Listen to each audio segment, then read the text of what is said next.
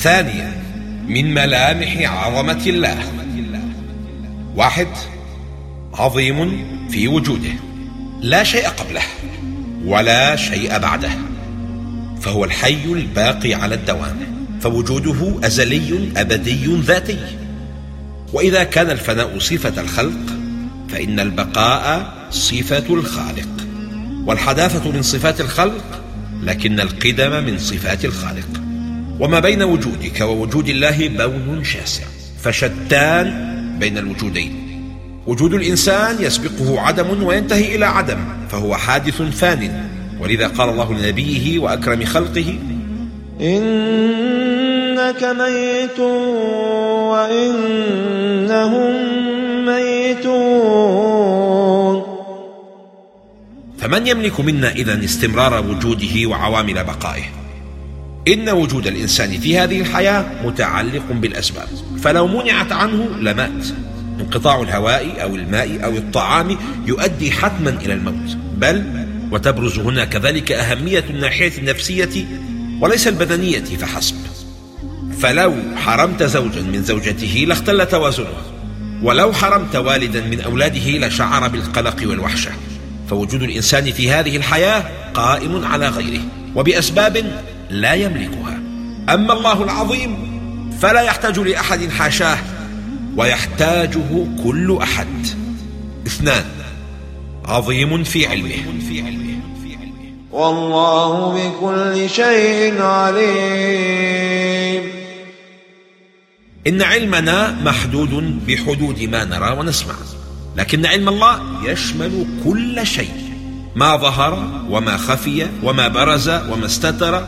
سبحانه علم ما كان وعلم ما سيكون وعلم ما لم يكن لو كان كيف كان يكون. يعلم دبيب النملة السوداء على الصخرة الصماء في الليلة الظلماء، فأي عظمة تدانيه، وأي شريك أعظم منه تواليه. 3. عظيم في قدرته. يصاب أحدنا بمرض عضال لا شفاء منه، فيتوجه إلى العظيم بالدعاء، ويلقي بنفسه على أعتاب ربه، فتقع العجائب وتحدث الخوارق، ويتوقف نشاط الخلايا السرطانية، وينحسر المرض، لأن العظيم أمر بهذا. فسبحان من قهر عباده بالمرض وقهر المرض، وقهر بالجبابرة والطغاة عصاة خلقه، وقهر الجبابرة والطغاة بالموت، فلم يقبض ملك الموت إلا من أذن الله له بذلك. 4. عظيم في سلطانه. سلطانه ممتد في كل مكان وأي زمان ومع سائر الخلق، وإن الإنسان ضعيف مقهور بسلطان الله العظيم. كل أجهزته بيد الله وحده، ولو أمرها الله أن تتوقف لمات في الحال. وحواسه بيد الله، فلو تعطلت لتحول إلى صخرة جامدة. 5. عظيم في إنفاذ حكمه. العظيم فعال لما يريد، يقول للشيء كن فيكون، فكل شيء وقع أراده الله، وكل شيء أراده الله وقع، ولو كره الله وقوعه وحدوثه. ولو شاء